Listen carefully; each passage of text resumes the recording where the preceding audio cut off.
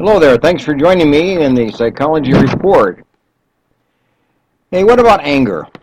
Let me direct your attention to the issue of anger. You know, we all get angry. We all have times of anger. We all have people that create anger within us, and we have anger towards them every time we see them. They remind us of anger. You know, anger is a very strong emotion. It's probably one of the most motivating and powerful emotions we have. We do silly things when we're angry. We do destructive things when we're angry. We do hurtful things when we're angry. We do illegal things when we're angry. You know, rape, as an example, is an act of anger. The anger is underneath all that behavior patterns which leads to rape. You know, people who bully, you know, they're angry. They're angry kids. They're angry people. You know, anger is, let me just kind of comment for a moment about anger, because anger is a scale, a 10-point scale, if you think of it this way, is that it's a strong emotion. But, you know, there are extremes. You can be extremely angry, and on a 10-point scale, be up at 9 or 10, and maybe engage in rage behavior. Road rage might be an example of that. But rage behavior that would just lead you to be unreasonable and unthoughtful and illogical in how you treat somebody, because you're so mad. You're so mad at them and so disgusted with them that you act out in an extreme form of anger to the point that it is irrational to the situation, way beyond what is called for. That's anger at the highest level, rage. But then at the low level, anger would be like being irritated or just being disturbed or distressed. You see? In the moderate ranges of anger, it would be something like being upset or bothered or distressed in some kind of way that would promote you to avoid somebody or promote you to think ill of somebody and want to get even, and revenge. You know, thoughts of that nature are kind of moderate range. At the high range, yeah, you probably act out of revenge. But in the middle ranges of anger, around 4, 5, 6, you might think of revenge but not carry it out. You might think of getting even but not carry it out. So anger is a very negative and strong emotion, but we range, you know, from low levels to very high levels. And you need to be aware of your own anger level. You need to monitor your own anger level. You know, when are you at a 10? When are you at a 9? I hope never. You know, 10, I mean, people kill. You know, people will hurt and maim other people when they're at a 10 on a 10-point scale. That's when anger really turns into the most destructive behavior of all. But when are you at 4 or 5 or 6? When are you at 1 or 2? Where do you range in your anger behavior, your anger feelings? You know, what would be the most prevailing number that represents you, where you think, the way that you feel, and the way that you act towards people? And who is it that promotes you to have an anger feeling of 7 or 8? And who is it that promotes you to have an anger feeling of 5 or maybe one of 2 or 3? You know, who are the people in your life that have different levels of irritation towards you and create that within you? You know, when do you exert an answer of anger towards somebody? When you just revenge and you overpower somebody? When do you do that? And when do you just think anger thoughts towards somebody? You know, there are all these kind of things that we do when we're mad. And what's your anger ratio? What's your anger level? What's your anger prevailing mood and prevailing thought and prevailing behavioral pattern? You know, you need to get a hold of that. In therapy, when we meet with people in anger management and domestic violence, for instance, as an example, one of the first things we do is to help the individual understand what anger is and how it's manifest, how it's shown, how it's activated, and how they carry it within themselves, and how they're prone to respond towards somebody else in anger. So that's the first aspect of a therapy program. Learn what anger is and how it manifests itself in your life, and when you are prompted to anger, motivated to anger, challenged to anger, stimulated to anger by somebody else, the Bible is very clear. Parents, you are not to provoke your children to anger. You are not to provoke your spouse to anger. You are not to provoke yourself, to anger. Very, very clear, very clearly said, non-negotiable. Parent, you have a role to be the peacekeeper, the peacemaker, the anger-reducing parent, not the one that provokes anger within your home. Your home should not be a place of anger because of you. Okay, now that's anger. What do you do when you're angry? Well, take a little time out. When you're aware that you're in an anger situation, take a few moments, stop, take a deep breath, count to 10. Don't talk, don't react, don't argue, don't respond, don't get on your high horse. Just be quiet. Just think it through. Just take a walk. Just get away from for the moment. So you're not dealing with somebody when you are at your high levels of anger, because you're going to be very embarrassed. You're going to be very sad and embarrassed and upset that you reacted as you did. So take a breather. If you have to go for a walk, go for a walk. If you have to wait until tomorrow, wait till tomorrow.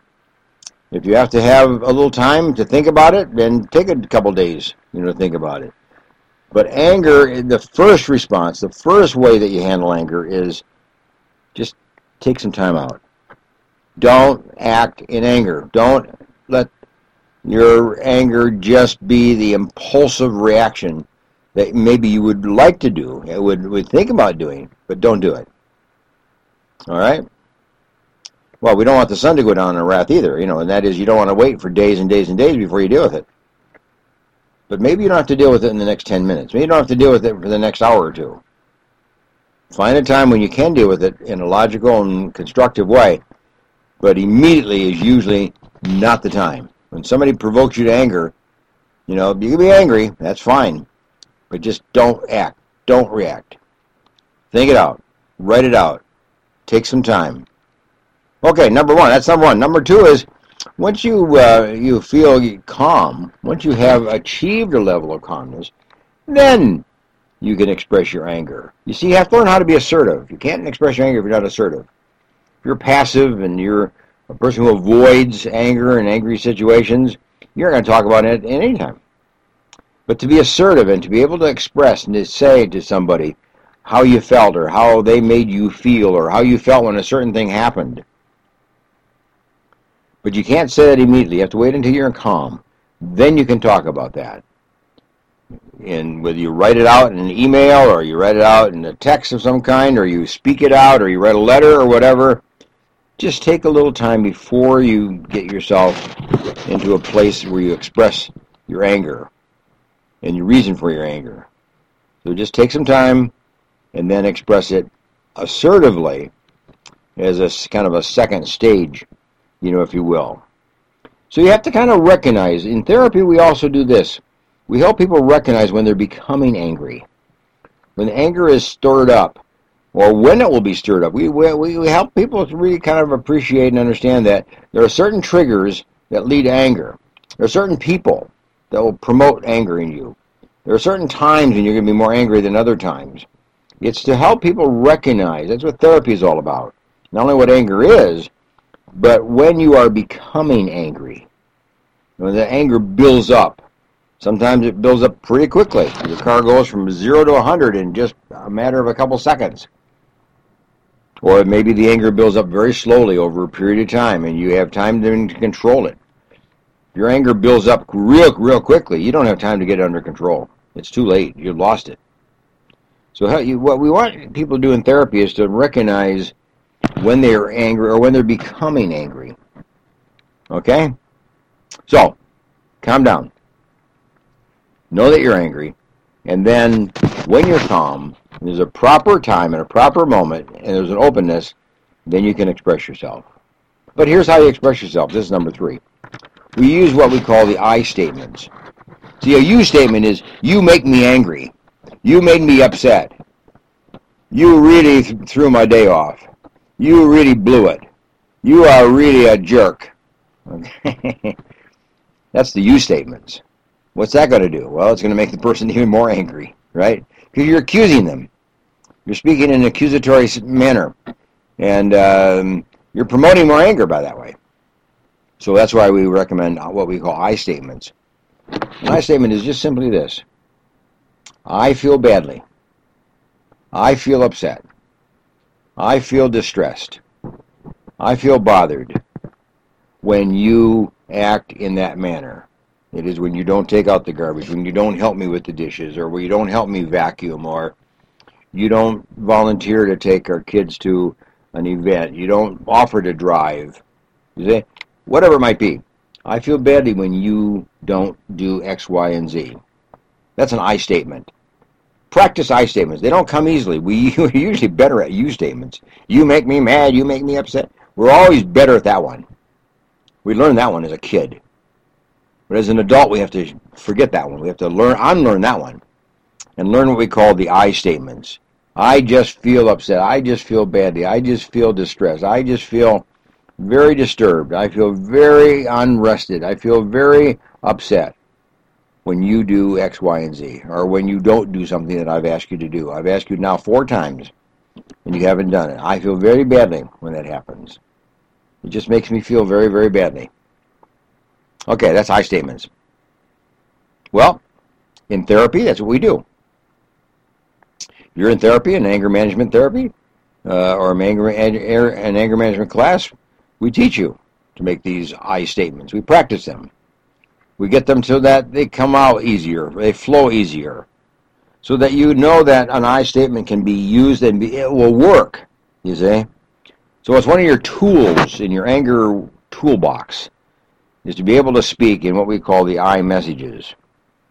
That doesn't trigger any more anger. That reduces anger. So that's why we try to do that. Okay, now what's next?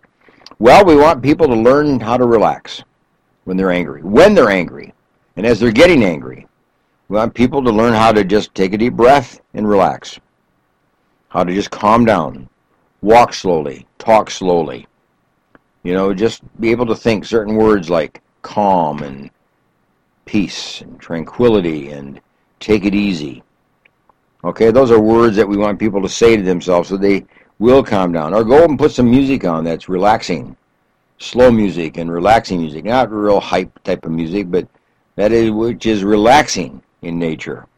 That's what we want you to do. So if you can learn the skills of relaxation as you're getting angry, you'll control your level of anger, and therefore it'll be easier for you to deal with it and to resolve it and take care of it. Okay, what's next? Think before you speak. Isn't that simple? Think before you speak. You know, if you're going to confront somebody who's made you angry, you better know what you're going to say. You better know what you're not going to say. Write it out. Outline it. Put down some key points on a piece of paper. But so think it through. You might even want to run it past somebody else and just tell them what you're going to say and get their feedback.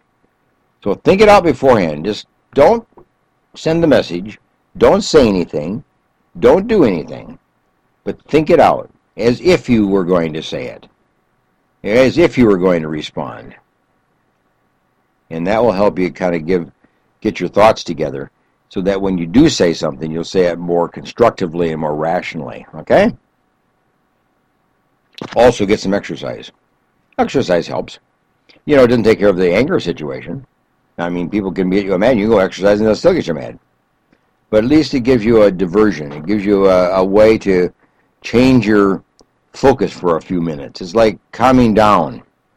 And when you exercise, you release endorphins in your brain. And the endorphins in your brain, when they're released, create a sense of relaxation. They're anti-anxiety chemicals in your brain. So they relax you. They calm you down. So exercise is probably a good thing. 20 minutes, 15 minutes is all you need. You don't need a lot.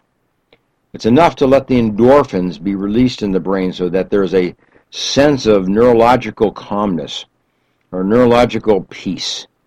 So that when you deal with a situation, you can deal with it more rationally and more comfortably and under control. whether you kickbox or you bicycle or you swim or you get on an exercise program of some kind or you take a walk or you get on a treadmill or you do weights or, whatever it might be. Just get some exercise, but get those endorphins moving so you have that sense of calmness and peace within your brain and then within your body, okay? So that's next. But, don't do this. There's something not to do. Don't hold a grudge. If you're going to talk about it and deal with it, resolve it, and then, of course, you won't hold a grudge. You've gotten it taken care of. But if you choose not to deal with it, now you got a problem. Because if you choose just to keep it to yourself and not deal with it, you're going to keep a grudge going. You're going to feel a grudge. You're going to feel revengeful. You're going to really feel mad for a very, very long period of time. So you get that grudge within you. Now you have a choice. You can live with a grudge, or you can live with that grudge being released and relieved so that you can move on in life and have contact with this person again and go on in your marriage or go on in your family life without a grudge being a major part of your relationship. So don't hold a grudge. Be careful. The only way you can stop grudges is to deal with it. Sometimes people write about it, by the way, in a journal. They write their thoughts out. They journal them out. And then, after that, they kind of know how they think, they know how they feel, they know the words they want to say, and then they speak up and deal with it. So the grudge goes away, the words come so you know what to say and how to handle it, and journaling can be a very helpful thing when you're in an anger situation and you want to deal with that. Write it out first. Write out your speech. Write out what the point was that made this whole thing come about, and then you can deal with it more favorably and constructively. In therapy, what we try to do with people in anger is we also try to help them understand what triggers their anger. If it's only one time you get angry, that's just maybe one event. But for people who are angry repeatedly or chronically all the time, there must be something that's triggering that. So we try to figure that out. What is the trigger? What is the situation that just promotes anger, within you? And then help people kind of process it and deal with it and resolve it and live more favorably with the people around them. So, lastly, in therapy, what we try to do is help people learn how to respond to anger in a very manner that's controlled and healthy and constructive and rebuilding and rehabilitating. See, anger splits people apart. It kills people, basically. It hurts. It implants a root of bitterness within people. But when you resolve anger, you bring out the very best of a relationship of kindness and reconsideration and thoughtfulness and peace and cooperation and coordination for the future. So anger can cut both ways. It can motivate you to do something that will resolve it and will improve the relationship, or it can promote you to just stuff it and hide it within yourself, and then you just keep this grudge going. And you're going to be a very angry person for a long time, and that relationship will probably not survive. If it's a marital relationship, it probably will not survive. If it's a parent-child relationship, it probably will not survive. I was contacted not too long ago by a sister, a lady whose sister was 72 years of age and had a grudge and an unkind feeling towards her mother, who is now 99 years of age. So the lady that called me, the sister that called me, said, "Can you meet with my sister and my mother and get them together so we can have peace in our family, resolve that conflict that's prevailed now for 20 years. They haven't spoken to each other for 20 years. I was willing to do that. Unfortunately, the sister that was 72 that had a grudge to her mother, who was 99 years old and had a grudge for 20 years, said, "No, I'm not going to meet. I don't want to meet." So in other words, she chose to continue the grudge for the rest of her life, and certainly for the rest of the life of the mother. Because the death of the mother won't take that grudge away. That lady is going to be stuck with that grudge until she dies. And maybe she has another 10 or 15 or 20 years of life. She'll live with that grudge, unfortunately. So people do that. See, anger brings us to a point of choice. We can resolve it and get rid of it and deal with it and open up our life and open up relationships, or we can close down relationships and keep them shut, for the rest of our life. Depends how we want to deal with it. Well, that's been the Psychology Report today. I'm glad to discuss this little topic with you. I do so because it's very important. Many families live with anger. Many marriages don't survive because of anger. Parent-child relationships are destroyed because of anger. People leave churches because of anger. People leave clubs because of anger. People move from one town to another because of anger. People rape people because of anger. People kill people because of anger. People steal because of anger. People commit various crimes because of anger. People smoke and get drunk and excessively use alcohol and other drugs because of anger. Drive when they're angry and have accidents and kill people because they're angry. Anger is a destructive, powerful force within our mind and soul, within our heart. I encourage you, if you're angry, find somebody who will meet with you in therapy and get that thing taken care of. Hey, this has been the Psychology Report, and I say with me, I do want to do this, however. Point you to the Fresno Rescue Mission, downtown Fresno. This is the mission that deals with people who are homeless and people who are without employment and without money and without a place to live and without food and clothing and shelter and so on. They'll take them in and provide those basic elements of life, but also put them into a training program so that they, after a year's time, they have a skill that they can go out and work and be competitive in the marketplace. It might be a computerized skill. They train in computer skills. They also have a home for mothers and children who are homeless. And it's a place for them to live and to get themselves back on their feet so that they can be a full-time mother and a good mother for their children. So they train them in their mothering behavior and mothering skills at the same time. So I recommend Fresno Rescue Mission. And if you're not from Fresno, well, wherever you live, there probably is a rescue mission somewhere near you. Become acquainted with it. Understand it. But here's the deal. Send them a few bucks. Make out a check. Do it right now. Make out a check and send it to the rescue mission of your community. Tell them I said it. You should do it, okay? Nice to be with you, and bye for now.